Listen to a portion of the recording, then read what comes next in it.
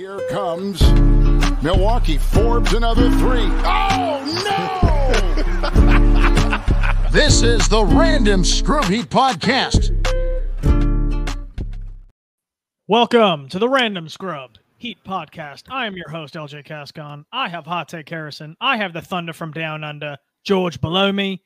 And we are talking about the most impactful player on the Miami Heat today, number 55, Duncan Robinson, playing towards his contract. With Duncan Robinson now, since the hero injury too, the Miami Heat have won 7 straight games. They have not lost since we started potting again. I still have not changed my underwear. That's still unrelated, but a fact remains a fact. We said it on the Zaslow show. We say it again now. 7 straight wins for the Heat. Duncan Robinson's game has aged beautifully because every day is his birthday. So with every day being Duncan's birthday, you have to age and mature. So I am bestowing upon him the new nickname of Vermont Cheddar because he's been aged to perfection and he knows what he's doing. There's no Swiss cheese on that defense anymore. He's not a great defender. He's not even a good defender. He's just serviceable. And he's not getting fouls called on him every time the person he's defending has the ball. It's a step in the right direction. And I'm very proud of Duncan Robinson for what he has done for this team. He has put, since the last time we potted, by the way, he has put Victor Wembanyama, he froze him in his tracks. He hit him with the frozone, and he has not recovered since, despite the NBA still saying he's the best defensive player in the league, yet Victor is anchoring the worst defense in the NBA. But that's besides the point. The other night against Brooklyn, Duncan hit an Allen Iverson-esque layup. His rim pressure is consistent. He's doing all of this despite most of it not being jump shots. That's consistent. Against the Spurs, he scored 26 points, and 4 of them were three-pointers. That's huge. How many points of that? What was it, 14 other points coming not from 3? That's quick maths, by the way. Absolutely insane. I cannot believe the growth that we're watching from Duncan because he's been called upon to do this. And that's honestly, I think, been if not the major catalyst, a major catalyst in the 7-game win streak. So I want to start right now with Harry, a brand new segment on the show that we're debuting right now. 3 minutes in, we're debuting this. It's called 7 Minutes in Heaven. And I need Harry to just go in a closet with Duncan Robinson right now and say nice things for 7 minutes. Not really 7 minutes. Just go as long as you want to, Harry. It can be 7 seconds if you want. I'm not your father. You make your decisions. I mean, it's hard to argue with the way he's playing. He's arguably our best penetrator on the team. There's just no one else that's getting into the lane at the rate that Duncan's doing it. As you mentioned, he obviously is very confident. You mentioned the layup he took. You said Allen Iverson-esque. Yeah, it was kind of like Kyrie Irving-esque up and under yesterday. Shooting threes with reckless abandon. And he's been, he hasn't really been the guy that I watched for many years. Even the guy that came out, shooting 45% from 3 when he started his career. He's just kind of diversified his game, and this is kind of the guy that the Heat needed because with Tyler out and you were missing a big scoring punch, Tyler was averaging 25. You needed these games from Duncan, and he's delivered. I think some nights he's been the best player on the court, and he's just more of a seamless fit in the starting lineup for this group. They tend to just – things flow better. The ball movement's very good. If you watch a lot of these highlights when he's making the 3 or making the layup, the ball's moving. It's crisp. It doesn't stop at all. And he's also staying on the court, which you mentioned. He's just not picking up fouls at the rate he was. He's diversifying his game. And I think what's frustrating about this is that we've been kind of talking about that Duncan needed to do this. None of us knew that he could play at this level and get to the hoop at the rate that he is. But we were like, hey man, you don't always have to shoot threes. If your gravity is so good that people are flying by you when you pump fake, take it in and dish it to the corner or take the layup. And he just seems like, I'm not sure if he's just worked on his handles so much that everything else has kind of come naturally. The fact that he has so much confidence in his dribbling is that he doesn't have an issue putting the ball on the floor. Like, he doesn't even think about it. It's just like kind of a natural movement now if he's not going to take the open shot. And it's led to a lot of easy looks for the Heat, a lot of easy looks for him. And it's kind of opened up the game for them. They're a lot of times running offense through him, and they're not just, they're not just doing dribble handoffs because he can dribble and get to the hoop, or he can go around screens. I mean, he's, been one of the better ball handlers for the Heat, especially if you could probably argue right now that the Heat don't really have a trusty point guard that they can depend on night to night. So he's been what they needed, and that's all I'm going to say. I'm not going to apologize. I think that's a waste of time. I think people do that just for attention. You don't have to be sorry about takes, even if they end up being wrong. He wasn't a very good basketball player. You gave me 3 minutes, and honestly, that's 3 minutes more than I thought I was going to get. So thank you very much, Harry. I appreciate that. It takes a man to admit that Duncan Robinson is playing good basketball. We have 3 men on this podcast, and it's been just joyous to watch. And you mentioned their offense when they're running it through Duncan mainly. This is a team that for the better part of the last 2 years just runs ugly basketball. It works most of the time, but it's ugly. And it's okay to admit that they don't run the flashiest brand of basketball. They're not Showtime LA from the 80s. Like, that's not them.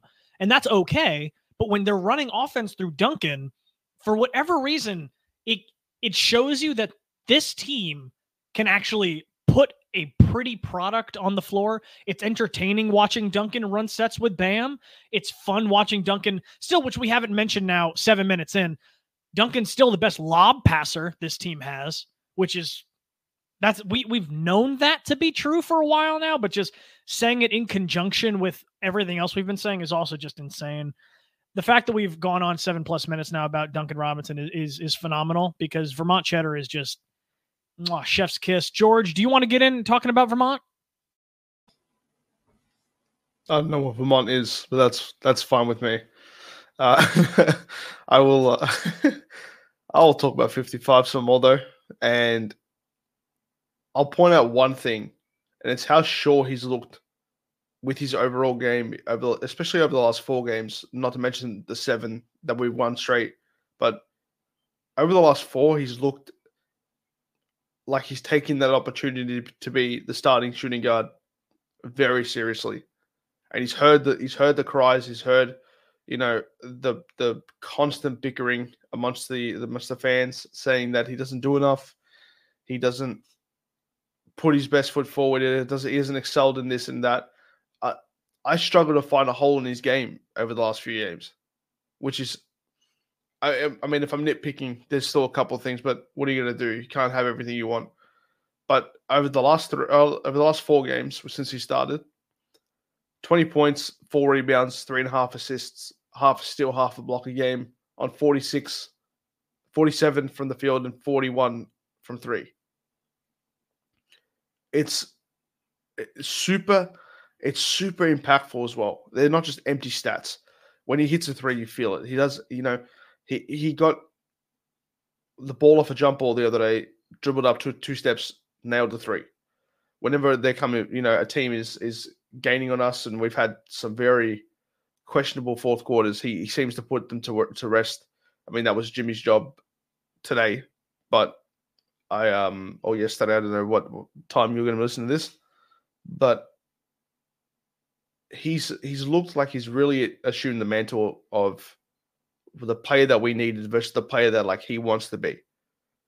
And that's more than I can say for someone else on this team, but we won't get into that yet.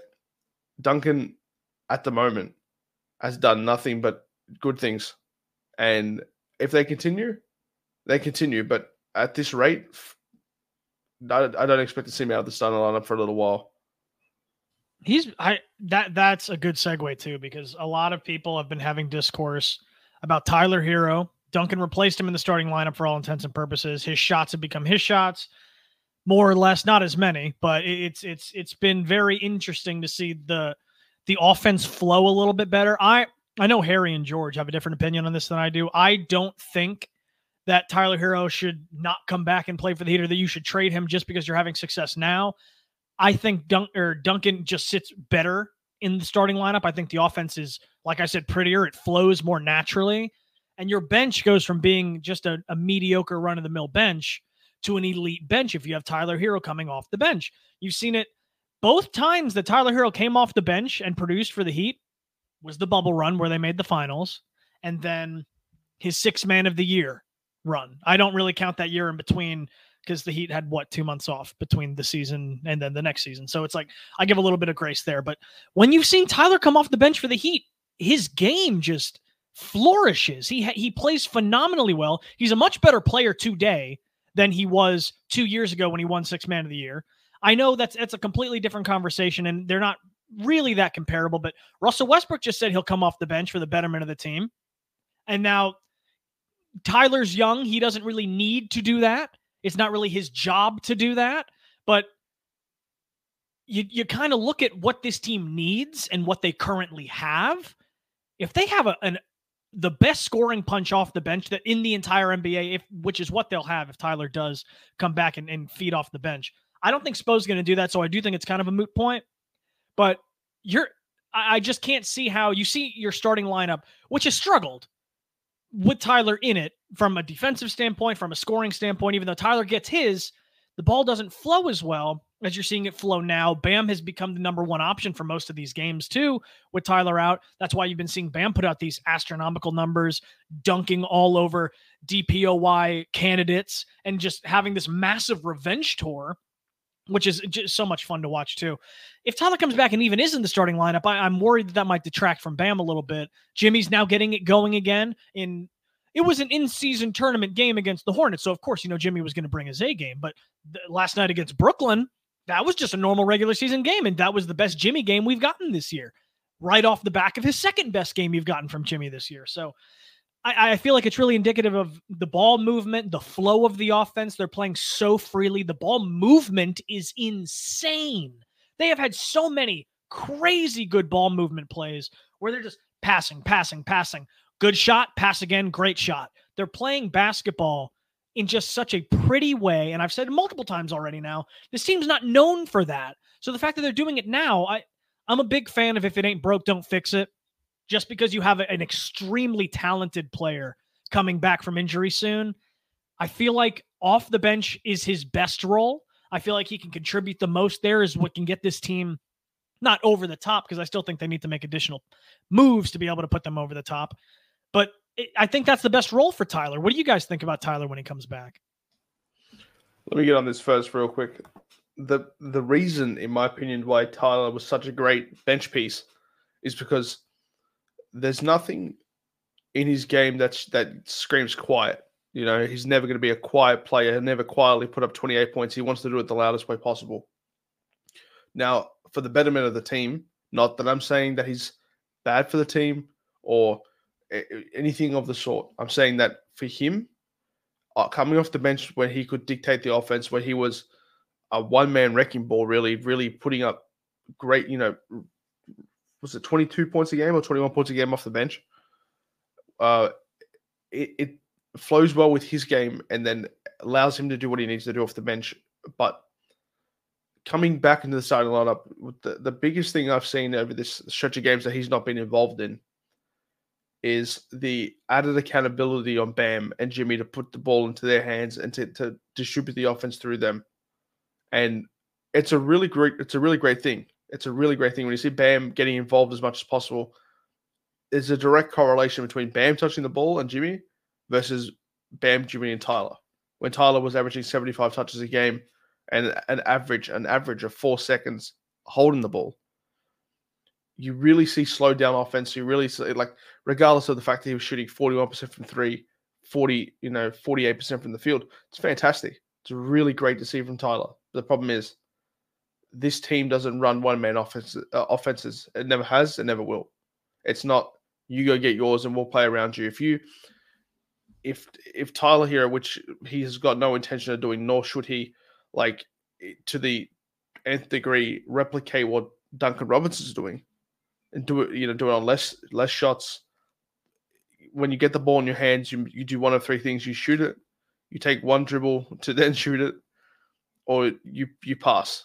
There's no over dribbling. There's no need to over dribble. There's no need to do any of this stuff. But coming back into the lineup, which he's going to do probably in 2 weeks' time, probably 2.5 weeks. Before it's cleared to play, I guess it's probably been nearly 3 weeks now. But until then, you really see that the added accountability from other players as well in Jaime Jaquez Jr. and Haywood Highsmith, who's been fantastic defensively for this team. Kevin Love's really put in a good shift. Kyle Lowry had a really good stretch of games when Tyler was available, but at the same time, getting these players more involved really it just lifts the offense and the defense of this team so much more than when Tyler's in. I feel like there's a sense of urgency in our game when Tyler isn't playing. That's basically the point I'm getting at.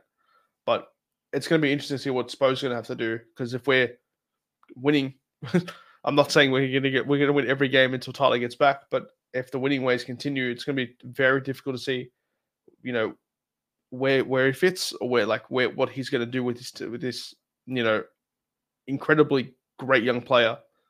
Like, you already see what's he going to do with Caleb Martin. He's now healthy to play. He hit 2 out of 4 shots. He only played, I think it was 16 minutes today or 15. How's that going to progress? I feel like that's going to be a pretty key indicator of how Spo's going to treat a player like that, because Caleb had every intention of starting at the 4 before the season started and before he's this injury. But we're going to see what Spo does, and hopefully the Heat keep on winning, because it's just really great to see. They're also haven't lost since Haywood Highsmith got into the starting lineup, but that's a different conversation too. Harry, how do you feel about the whole Tyler situation? And also, the Heat are 18-1 all time, and Haywood Highsmith starts. I did not know that stat. That's 18-1. So yeah, he's kind of been the 4 they've been searching for. But in terms of Tyler, my thoughts are like this, and I think George did a good job at highlighting some of the differences there. I think if Tyler was purely a shooter, kind of like what you were seeing from Duncan over the last few years, and you were just trying to incorporate him back in, that would be a simple adjustment, right? You just bring a guy back in, and he'd be looking for threes, and that's it. But Tyler's a guy who seems to really want the ball in his hands. I don't think he's as good playing off the ball. And I think around Jimmy and Bam, that's kind of what you're looking for. You need guys that can play off them, that can cut. And that's why this new version of Duncan has been so effective.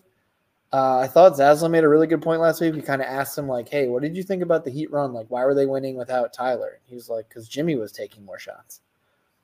And Jimmy's a more efficient player. So if one player's out and your better players, like George mentioned, Jimmy and Bam, are now taking more shots, that's going to lead to more efficient offense. And I think the other thing, and I mentioned this on a Spaces that Royals was hosting, I think this was yesterday. I think a lot of this is the Heat putting Tyler in a bad position for basically what his game is and what they expect him to do. And they've taken a bet on Tyler. They drafted him. Like I said, they drafted him 14th.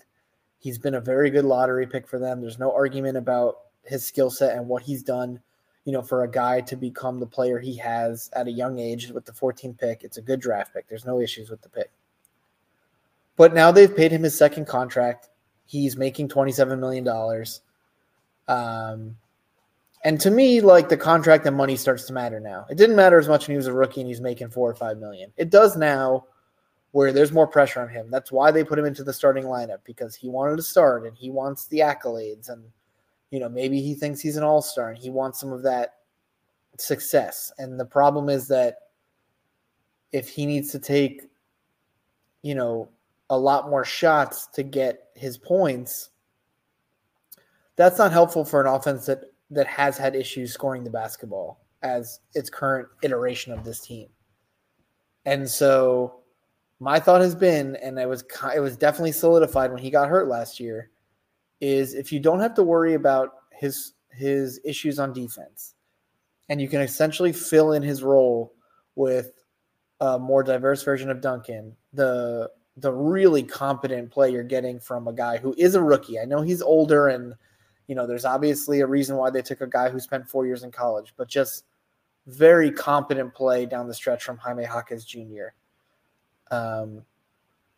it's like less mistakes, right? The ball, there's not as many turnovers, right? A lot of Tyler's game is trying to create and doing a bit too much and having really bad turnovers. I just remember the last full game he finished, that Lakers game was a lot of bad shots, a lot of turnovers.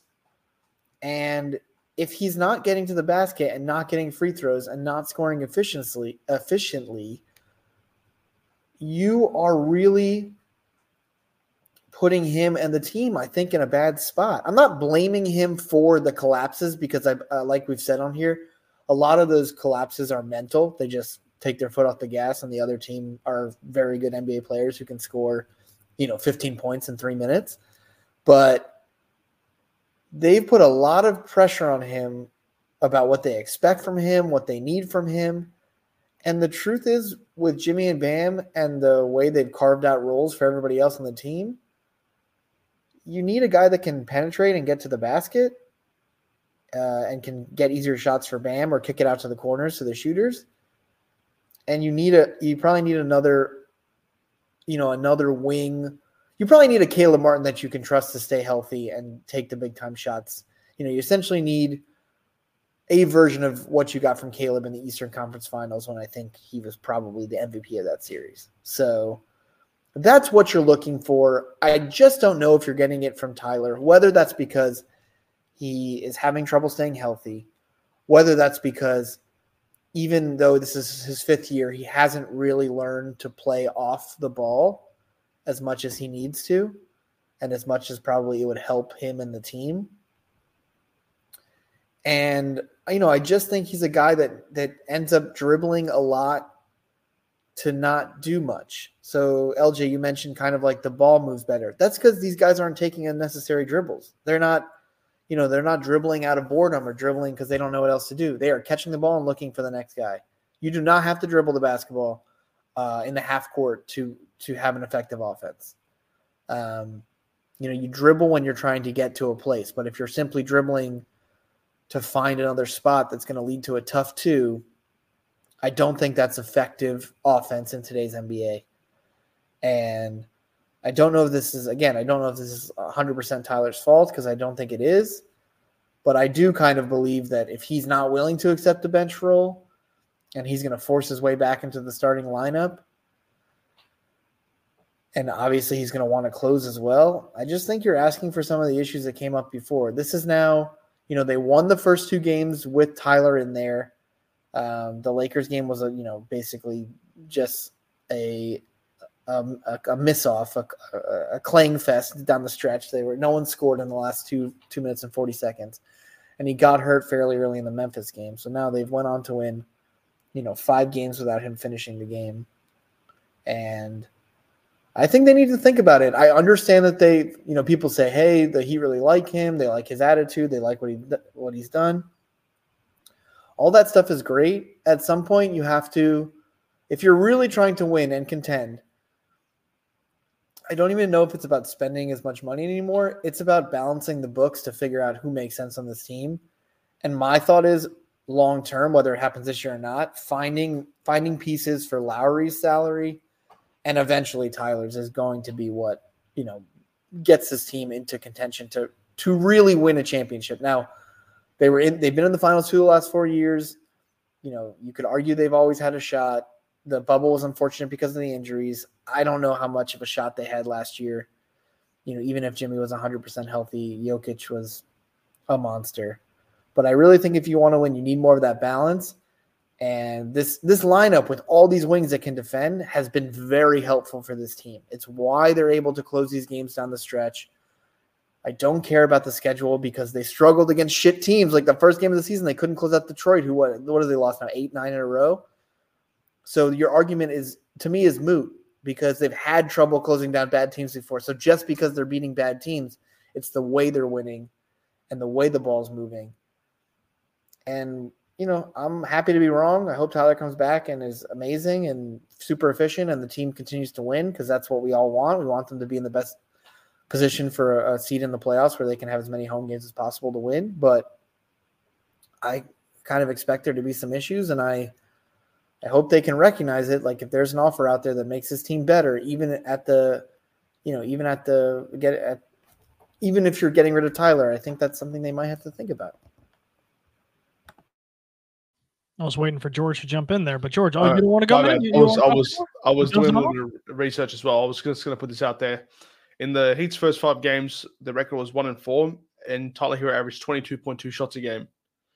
In the 3 games, his last 3 games played before the injury, including the injured game. I know it skews the stats a little bit, but it still makes the same point. He was averaging 16 points, so 16 shots a game, which is just like it's a significant decline in shots. It's a very, very big decline in shots, and I feel it has actually I lied. It's 14 shots a game, so it goes from 22 to 14, and in those 14 shots, we won all 3 games, and then we've continued to win past that. Now, I'm not saying that he's not a good player. I'm not saying he can't shoot. I'm saying that in the flow of the offense, less is more. And less is more is not always a bad thing. It allows him to be more efficient. It forces him and puts the accountability on him to be more efficient in those in the least amount of shots. And, if you end the game with 14 points or 15 points, it's okay. If the team wins and you allow Bam and Jimmy and even Duncan Robinson, Jaime to get his shots, these shots are integral to and very important to getting this team back to its winning ways. And we've seen that in the 4 games he's been out. The ball's been shared beautifully, crisp, incredibly well, and nothing but improvement can be had from that. You just have to learn from the stats of when you've been out from when you've been in. I also want to, George and Harry, you both mentioned Jaime, and I just hand up. Can we all just admit that a lot of the time us fans are just idiots? Absolute idiots. Thinking about Cam Whitmore, and who knows what he could be. He probably wouldn't have helped the team this year. And when I looked at Jaime's highlights and everything, we watched his stats. He wasn't a great 3-point shooter in college. He wasn't. We forgot to, at least me, I forgot to factor in the Spo bump. Forgot to factor in that, hey, he's going to get a bump because Spo is just incredible and he makes the players that play for him better. Jaime's shooting great from 3. He's playing every minute of the 4th quarter. He's defending his ass off. He just plays basketball so smartly. Like, the dude is just playing basketball with such a high IQ. He's making such timely cuts when the shot clock's going down and teams are kind of keying in on somebody who think they're going to ISO. He backdoor cuts, gets a wide open dunk, or he backdoor cuts and gets an alley-oop from the one time that Lowry's going to throw a good alley-oop pass. It's really fun to see how the impact and the trust that Spo's giving him so early on in his career. And I know 4 years in college, he's older than Nikola. Like, I get it. But I didn't expect his impact to be this high this early. I don't know many people that did expect this. I don't know many people that did expect him to shoot this way. We all knew that he had the Jimmy-esque kind of bag in the mid-range where it's like if an offense is bogging down and you need a shot, a mid-range shot from him is a good one. He's bailed them out a ton when in a stagnant offense. Well, he'll just hit like a mid-range elbow jumper, and those are the type of shots that kill other teams' runs and kind of evens out your offense. I just wanted to say I was wrong about Jaime, at least for the time being. In the sample size that we've gotten so far, I didn't think he would be this impactful. But moving on to the rest of what we usually start our show with the recap, the Hawks. Going through a little bit here through the games that we haven't talked about since their previous win or their win streak, which is now 7. Like I said, it's the longest win streak the Miami Heat have had since 2017. You know who else was on the team in 2017? Josh Richardson. Accountability right there. Kelly Oubre. Not Kelly Olynyk. Kelly Olynyk, but he's not here now, George, so that's irrelevant. You son of a bitch. Stop trying to shove your agenda Wayne on Ellington. Me. He was all. Now we're just saying names. Just having Goran Dragic. Goran Dragic was also here. Hassan Whiteside. Unfortunately, he was also here. I can confirm. Willie Reed. Was he on 2017? He's definitely there somewhere. Chris Silva? He was our Chris Silva. No, he was our Chris Silva before. He walked so Chris Silva could run. Could run. Thank you very much. You're welcome. All right. Josh Richardson, though, is here now. The only player here now from that last 7-game win streak. Josh Richardson's in the room with George. If you watch the YouTube stream that we have, you'll see Josh Richardson behind George right now. It's actually crazy. George, don't touch him there, George. Stop it. George, that's not appropriate. Okay. So they beat the Hawks to start. His hands are so soft. Yep. See, now you're not doing yourself any favors. You're not beating the allegations. The Heat beat the Hawks, who they lost the last 5 of 6 to. That's a good win. The Hawks aren't a great team, and they never will be. But that's a good win for a team that had your number, same as the Nets, who they just beat. The Nets have had the Heat's number. You beat them there. That's a good win. They were undermanned. There was no Jimmy. They still found a way to beat them. Bam, on the back of Bam, just going insane. Adam Driver clapped cheeks in the Peach City, dropped a career high 20. It's light work. And then the Spurs, we already talked about with Headband Bam, outplaying Wemby. He outplayed AD previously. He outpaid JJJ. Like, Bam's out for revenge here, and it was very adamant in that Spurs game where it was like, Wemby hasn't done anything in this league yet. He baptized him, basically, just by Olajuwon type shimmy shakes, and it was really, really fun to watch. We already talked about Duncan absolutely freezing him in time, having him look like a fucking caveman in BC times in a block of ice. Crazy, just crazy to watch. 7 minutes in heaven. Harry already gave it to us. I love it. I was there for the Hornets game. Jimmy was Jimmy. He sailed down that offense when the Hornets made a run in that fourth quarter where we thought, don't do it. We all wanted to tweet at the Heat, at Miami Heat. Don't do it. You're up by double digits in the fourth quarter. Don't do it. Jimmy slowed down the offense, got to the free throw line a ton. I don't have the exact number in front of me, but that's what Jimmy does, right? In the fourth quarter, when things are getting a little ornery, Jimmy will get to the line. He'll settle down the offense. He does what he needs to do. And then Jaime Jaquez again playing every minute of that fourth quarter. Hit big-time threes to answer Hornets threes. Like, I know we're talking about big-time threes against the Charlotte Hornets. That's where we're at, all right? Just let us have this. They just keep winning. So I want to ask you guys, what's been your favorite part of this 7-game win streak so far? I'll take one that you just kind of mentioned. I have 2, but I'll see if George touches on it before I steal both. So it's definitely that Jaime's played every minute of the fourth quarter in the streak. It shows a lot of faith in him. He really hasn't made a lot of mistakes, right? Sometimes you think like, yeah, you play the rookie, let him mess up and he'll learn from it. You haven't really seen it. He's just very calm, cool, and collected. I think you can kind of tell that when they interview him after the game. It just sounds like a guy who's kind of been in the league for a few years. He doesn't sound like a guy, who's in his 12th game of his career. So that's been pretty big for me. And it's because of what you mentioned, LJ. It's not that, like, I was also wrong about the pick and about the draft. I find that my issue with the draft is usually I don't really need the Heat to keep the pick in this era of where they are and how close they've been. So it's kind of like, if we're going to move it, take the guy with the most upside.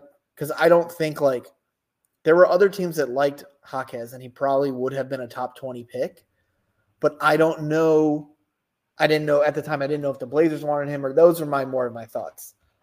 Had not watched a lot of UCLA basketball, so I'm not going to sit here and lie to you and say. You could say that the Blazers could definitely use a player like Jaime Jaquez, though, couldn't you? He would. He's looking like he could be the best part, the best thing they could have gotten in what they ended up getting for Dame Lillard. But that's their own fault, and Joe Cronin is a terrorist. But anyway, we are, we're really watching this kid grow, mature. George talked about like his clutch 3-point shooting.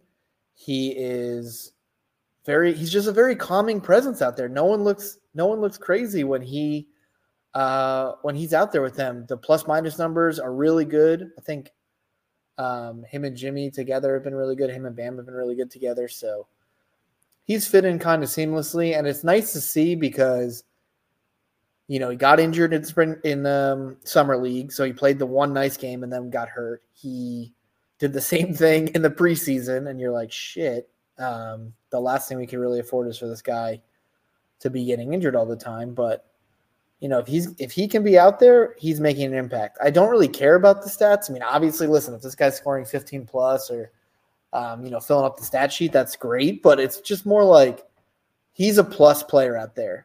And I knew that before the scoring. I mean, I watched him lock down LeBron on back-to-back possessions without any type of care in the world. That's if he wasn't shook that he was going against one of the greatest players of all time. So I've enjoyed that. I think that's been real stabilizing. Like his minutes have helped a lot.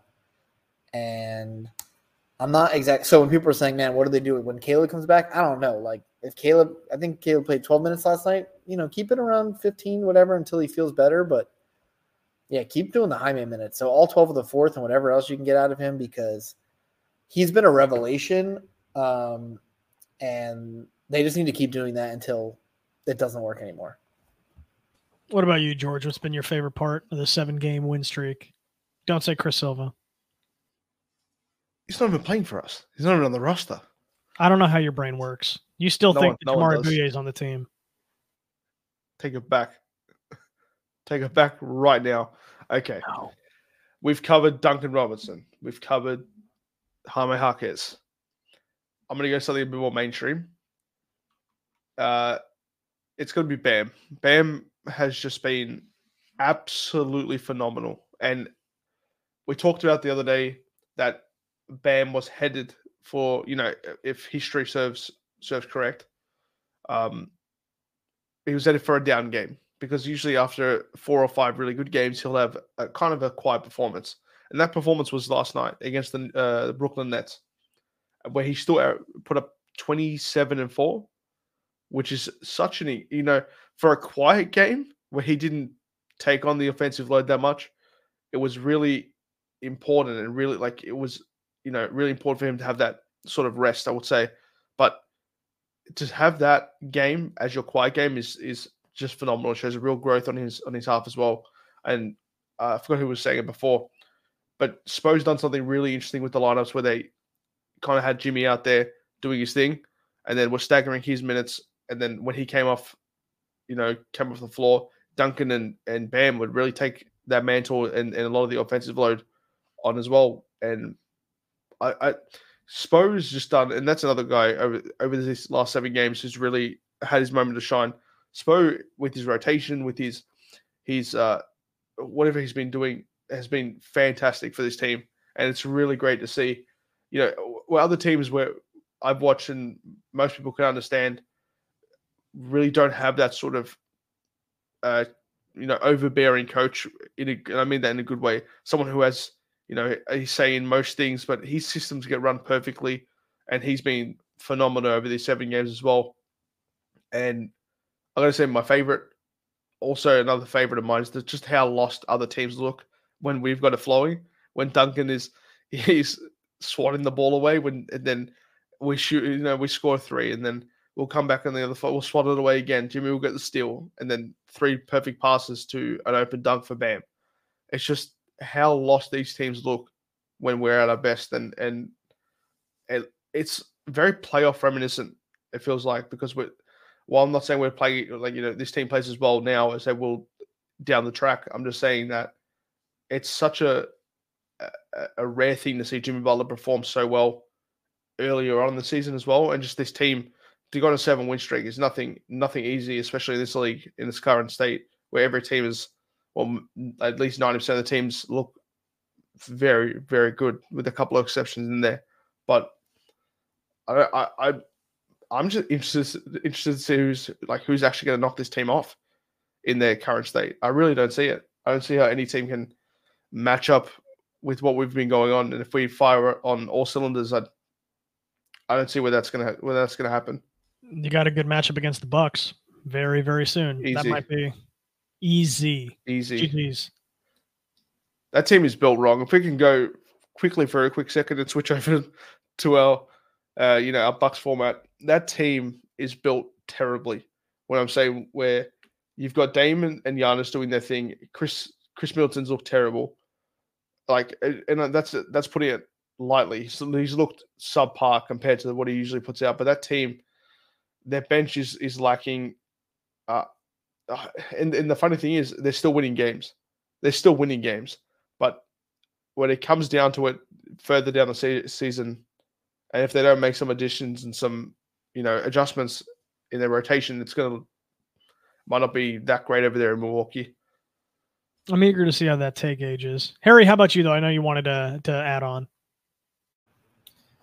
Yeah, George, just to go off what you were kind of saying there for a second is I don't know how long Middleton is for the Bucks. I know they just re-signed him, but that's probably a guy they look to move if he's not producing. I know they gave him his money, but there are a lot of bad teams out there that would probably take him even not at 100%, thinking he'll get better next year. And so that'll be interesting to watch if the Bucks get a little desperate and with the rookie head coach and do something kind of bizarre. We'll see. I could be totally wrong. The other thing I was going to talk about, and I just didn't want to take it because I didn't want to step on your toes if you're going to mention it, so I'm glad you mentioned Bam, is just seeing Jimmy performing at a high level, especially the last two nights especially, has been really good for the streak. There are some people on Twitter, I'm not sure why he does this, but he just thought for some reason that, Jimmy was really hurting this year. Jimmy always has some kind of ailment, whether it's real or fake, whether it's in his mind, or it's just there's something, the regular season is not where Jimmy Butler thrives.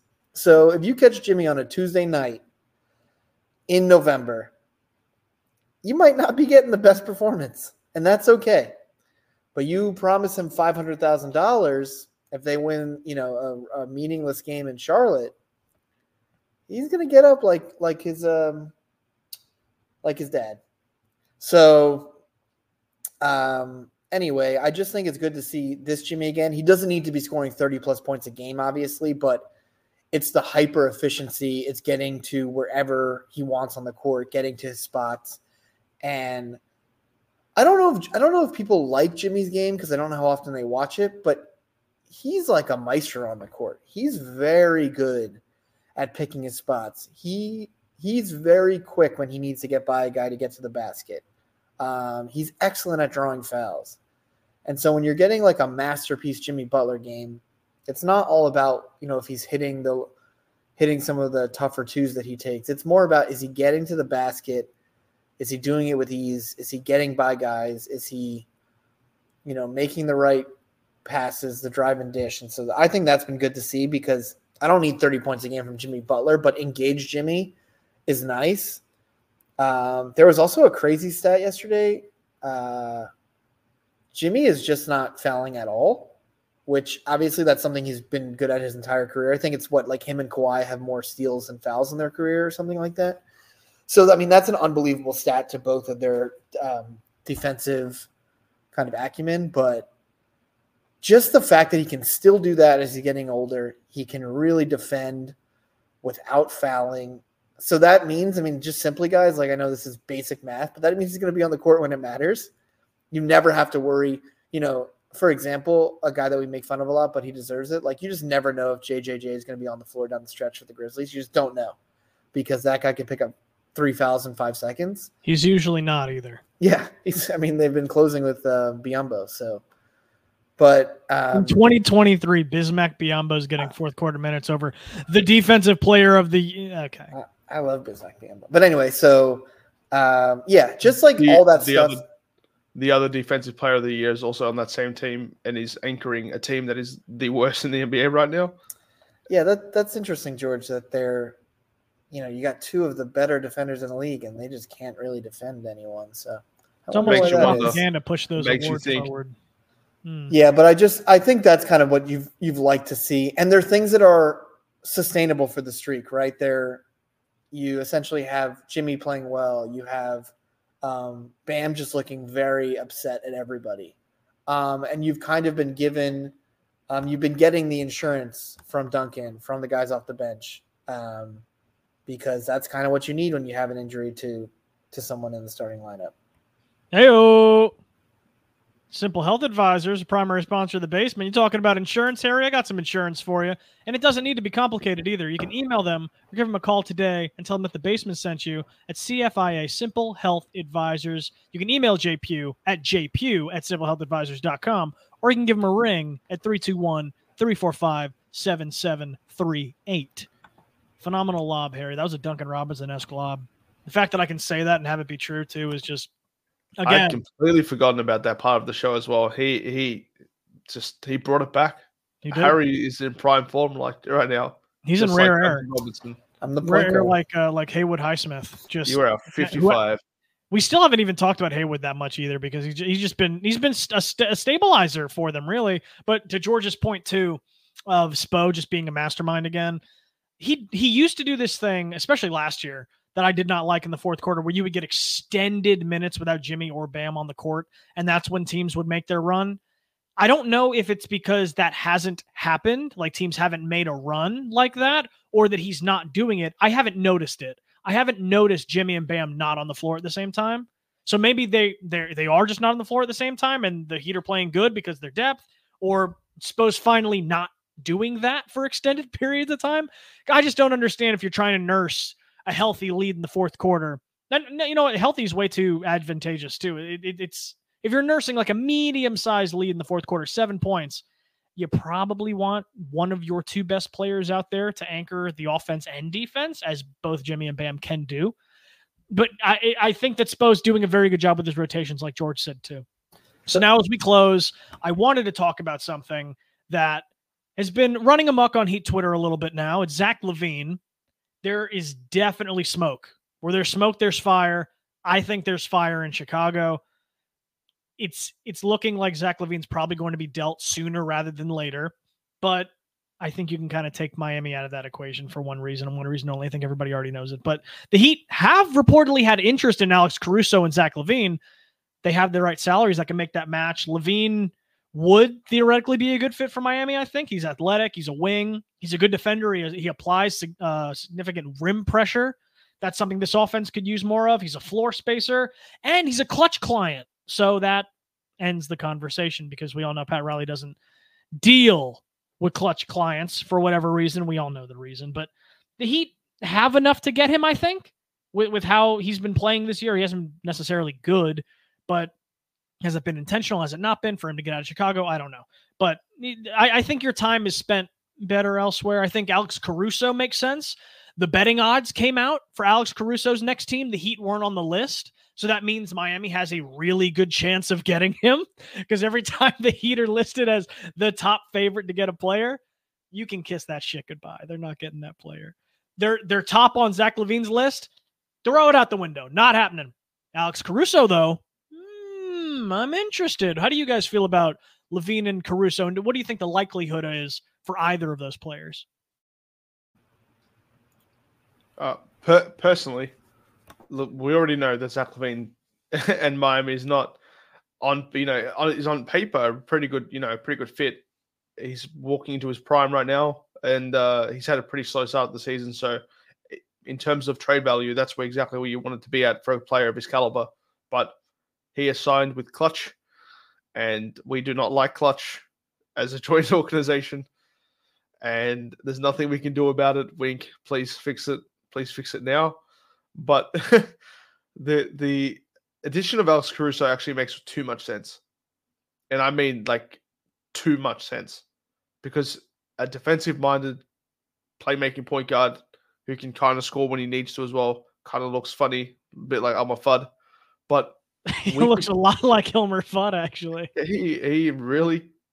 He's too perfect for this lineup. And I feel like if he was, and I think I read something just before where someone was saying that he's like the perfectly built Spo player.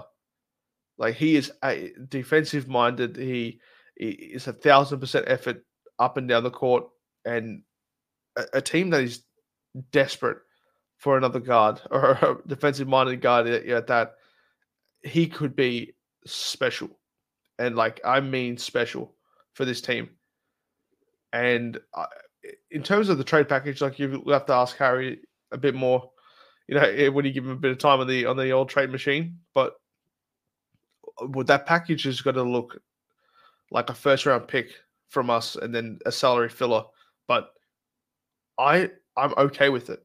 And I mean, if you just give him a top 14 protected first round pick, and maybe a second if they really want it bad, but a first should get it done, and there shouldn't be a reason why either side should look, twice at that deal. They're getting a first round pick, we're getting a defensive minded point guard, we're contending, they're not. It's just the way it is. So it makes too much sense. And I know there's some confusion on something I had implied before, saying that Hero will be better suited for a Levine trade than Duncan Robinson. Not saying that he should get sent here because it's not likely at all. He's basically a Laker already. I can already see the purple and gold under his jumper. But what are you going to do? We I was going to say we hit some, we lose some, but we don't. We haven't hit on any free agents or trades in a hot minute. But Hot Take Harry here will take you through the specifics of a trade if there is one. I think that the Levine discussion is interesting because he's kind of the upgrade that would help the Heat. A lot of it's price dependent, and what are the Bulls looking for? Because I was listening to Zach Lowe's pod earlier this week, and he thinks if they do trade him, it'll be more of like a salary dump than people are expecting. Maybe they'll get like a pick out of it, but he's not expecting a ton more. And it would obviously depend on which teams were in the mix for him and what happens there. So my thought is, like, if you could get him for cheap and you're adding talent to the roster, I'm going to do it. It's also that I don't know why this doesn't happen a lot with Heat thinking and fan thinking. You would assume that when the player gets here, he'll be better on the Heat, being with Spo and being around better guys. So even if he's not the ultimate answer for them, they could move him again in another upgrade. Like Zach, like him in a star pack, for example, right? Like let's say they get him and it doesn't work out. Cleveland would definitely take that guy if Donovan Mitchell's leaving. Like it wouldn't even be a question. And I don't know why there's such like a hesitancy to improve the roster, even if it's a marginal improvement, and then later down the line be like, hey, he's not doing exactly what we thought, but the cost was good when we made it. And here's like, I mean, let me get like just an example. This is not a direct, but like I thought the Heat made a good trade acquiring Goran. They had a lot of other issues that happened. Bosh got injured the next day and everything. If they thought they were upgrading to Kyle Lowry later on, which we, we're kind of seeing that wasn't the case, but you can make those moves. So like, Goran was great for us. It was the end of his time. Like you can then make the next move to like Goran had gotten hurt. It was the end of his Heat career. You can move on to the next guy. It's the same with this kind of move. You could trade for, if the Bulls are going to sell him low, and I think, I believe there's a push from his camp to get moved soon. I think it's more, if it's not this deadline, it'll be in the offseason, so I can't say for sure he's moved this season, but you make the move to improve the team, and if it doesn't work out, it's okay. Like, that's what you take risks for. I'd much rather be the team that takes a risk and it didn't work out than the team that sat back and didn't do enough and then is questioning if they should have done more. So that's my take on Levine. With Caruso, I think he's a great fit. I like Elmer Fudd. I'm not sure what it would take. I'm assuming they'd want a first-round pick, but I'm kind of wondering, and you guys can tell me if I'm nuts, but Spo obviously does not trust Jovic to play. Like, he can't get minutes even with injuries. And he was a late first-round pick, a guy that they were trying to trade that pick when it happened. And they took the best guy available who they think can obviously grow into a decent rotation player. And if he does, good for him, good for the Heat, good for us. Like, why wouldn't Caleb and that guy net you Caruso? Like, the salaries match. You'd have Caruso next year as well, based on his contract. So, I have a problem with that. Would misuse. I have a problem with Jovic the same way. We know the Bulls would misuse Jovic the same way they misuse Laurie. I think we know that. And I don't wish that upon Nikola, but if you get Elmer Fudd out of Texas A&M, you kind of have to take it. Are you saying that you would trade both Caleb and Jovic for Caruso? I would, because I would absolutely do it, because I think Haywood has filled the Caleb role starting wise. Yeah. I feel like you're not losing that. Jame's filled the closing role that Caleb provided. I still love Caleb, and I'll hold on to him if I can. They're not going to pay him this offseason. They shouldn't pay him this offseason. He has knee tendonitis, and he's in his late 20s. I would not pay it. I would be trading Caleb. Absolutely. Right? There's no problem with that. But to give up both Jovic and Caleb, even though that their roles are filled, I feel like it's a massive overpay. Sometimes you have to overpay for a a marginal backup guy. point guard in Alex Caruso. And I'm not saying that he's not worth, a first, like I said, he's worth a first round pick, and so is Caleb Martin, and so is George, Jovic is doing nothing to help us win a championship this year. I So- He's think not going to play for I think a while there's either. more reasons behind it than he's not playing because Spo doesn't trust him. I think that there's also a fact that he knew that Caleb was coming back, and the timing could not be worse for a front court player where they've Right, already but- got. It's but they already that's set why- where are they going to fit him in unless they're putting him at That's guard. you have made my point. Like he's not going to play. They literally have. I didn't mean to butcher that. They literally have 3 guys that are going to play in front of him. So even if you had an injury, he's not the next man up. At this point, he's a sweetener in any deal. And if a team likes him and it gets the deal done, the Heat need to be thinking about that because the Jovic that people want, the Jovic that they saw some of at the FIBA games this summer, the guy that they're going to let run possibly as like a point forward, we're years away from that. And if they're trying to win, sometimes you have to sacrifice guys, to improve the team. And if for a guy that's not playing, if you could do a Kyle, Caleb, and Jovic and get a Caruso and another piece back, I think you make a move like that, and you There don't are think twice 0 about pieces it. on the team after those 2 players that I'd be comfortable with, I mean that you're on board. You're on board with keeping Jovic and just absolutely at any cost. I think, like Harry said, we're years away from the finished product. But when we have a player like that, and I feel like that the potential is still very high for him. He's only 19, 20. Maybe he's already 20. I'm not too sure. But I know he can't legally drink. okay, fair enough. He can't legally drink yet, and he's still on the roster and has all the potential. We have to also, it'd be negligent, especially as us as analysts and as presenters as we are, to neglect the fact that down the line, this team is going to get older, players are going to leave. If you can keep him around, you should. I agree that it would expedite the Martin going. rebuilding process without Jimmy. I get that. I think the only thing me and Harry are saying is to gauge your POV on it. Would you, if you're the Heat and the Bulls say, we'll take Caleb and we only want Jovic, we don't want a first, are you still doing that? No.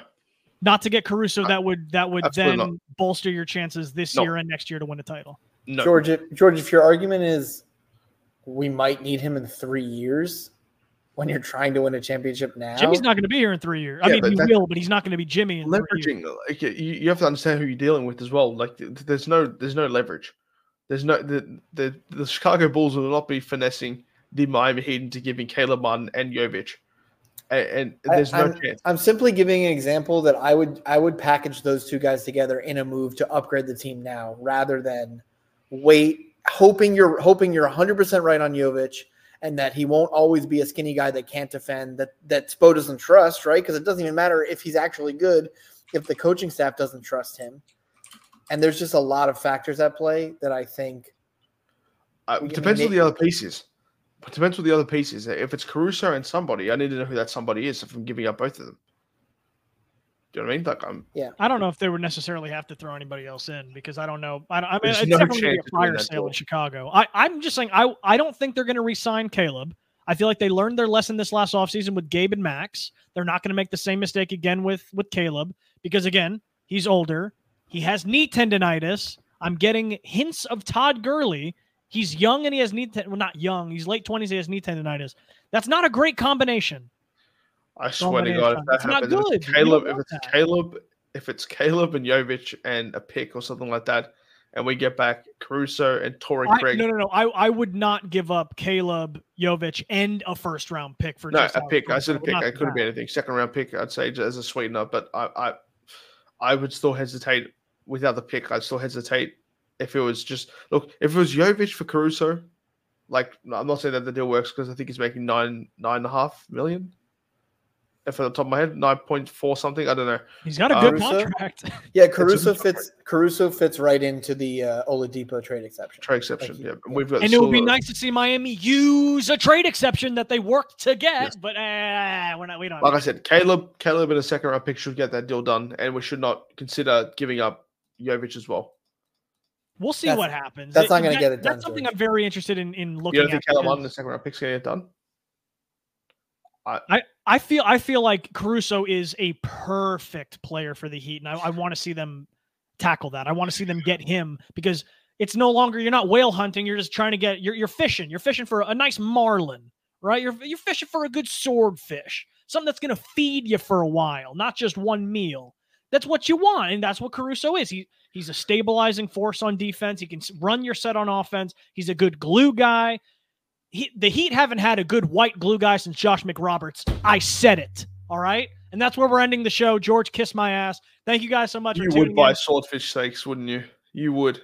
I would do so many things that you don't know about that we won't talk about on a Heat podcast. We hit the 1 hour mark. Congratulations, everybody. Thanks so much for tuning in and spending some time with your favorite random scrubs, except for George. Fuck you, George. Have a great night, everybody. We love you. Take care. Be good people. Need a stop and a rebound. Fournier for three. Oh, my. That was the Random Scrub Heat podcast.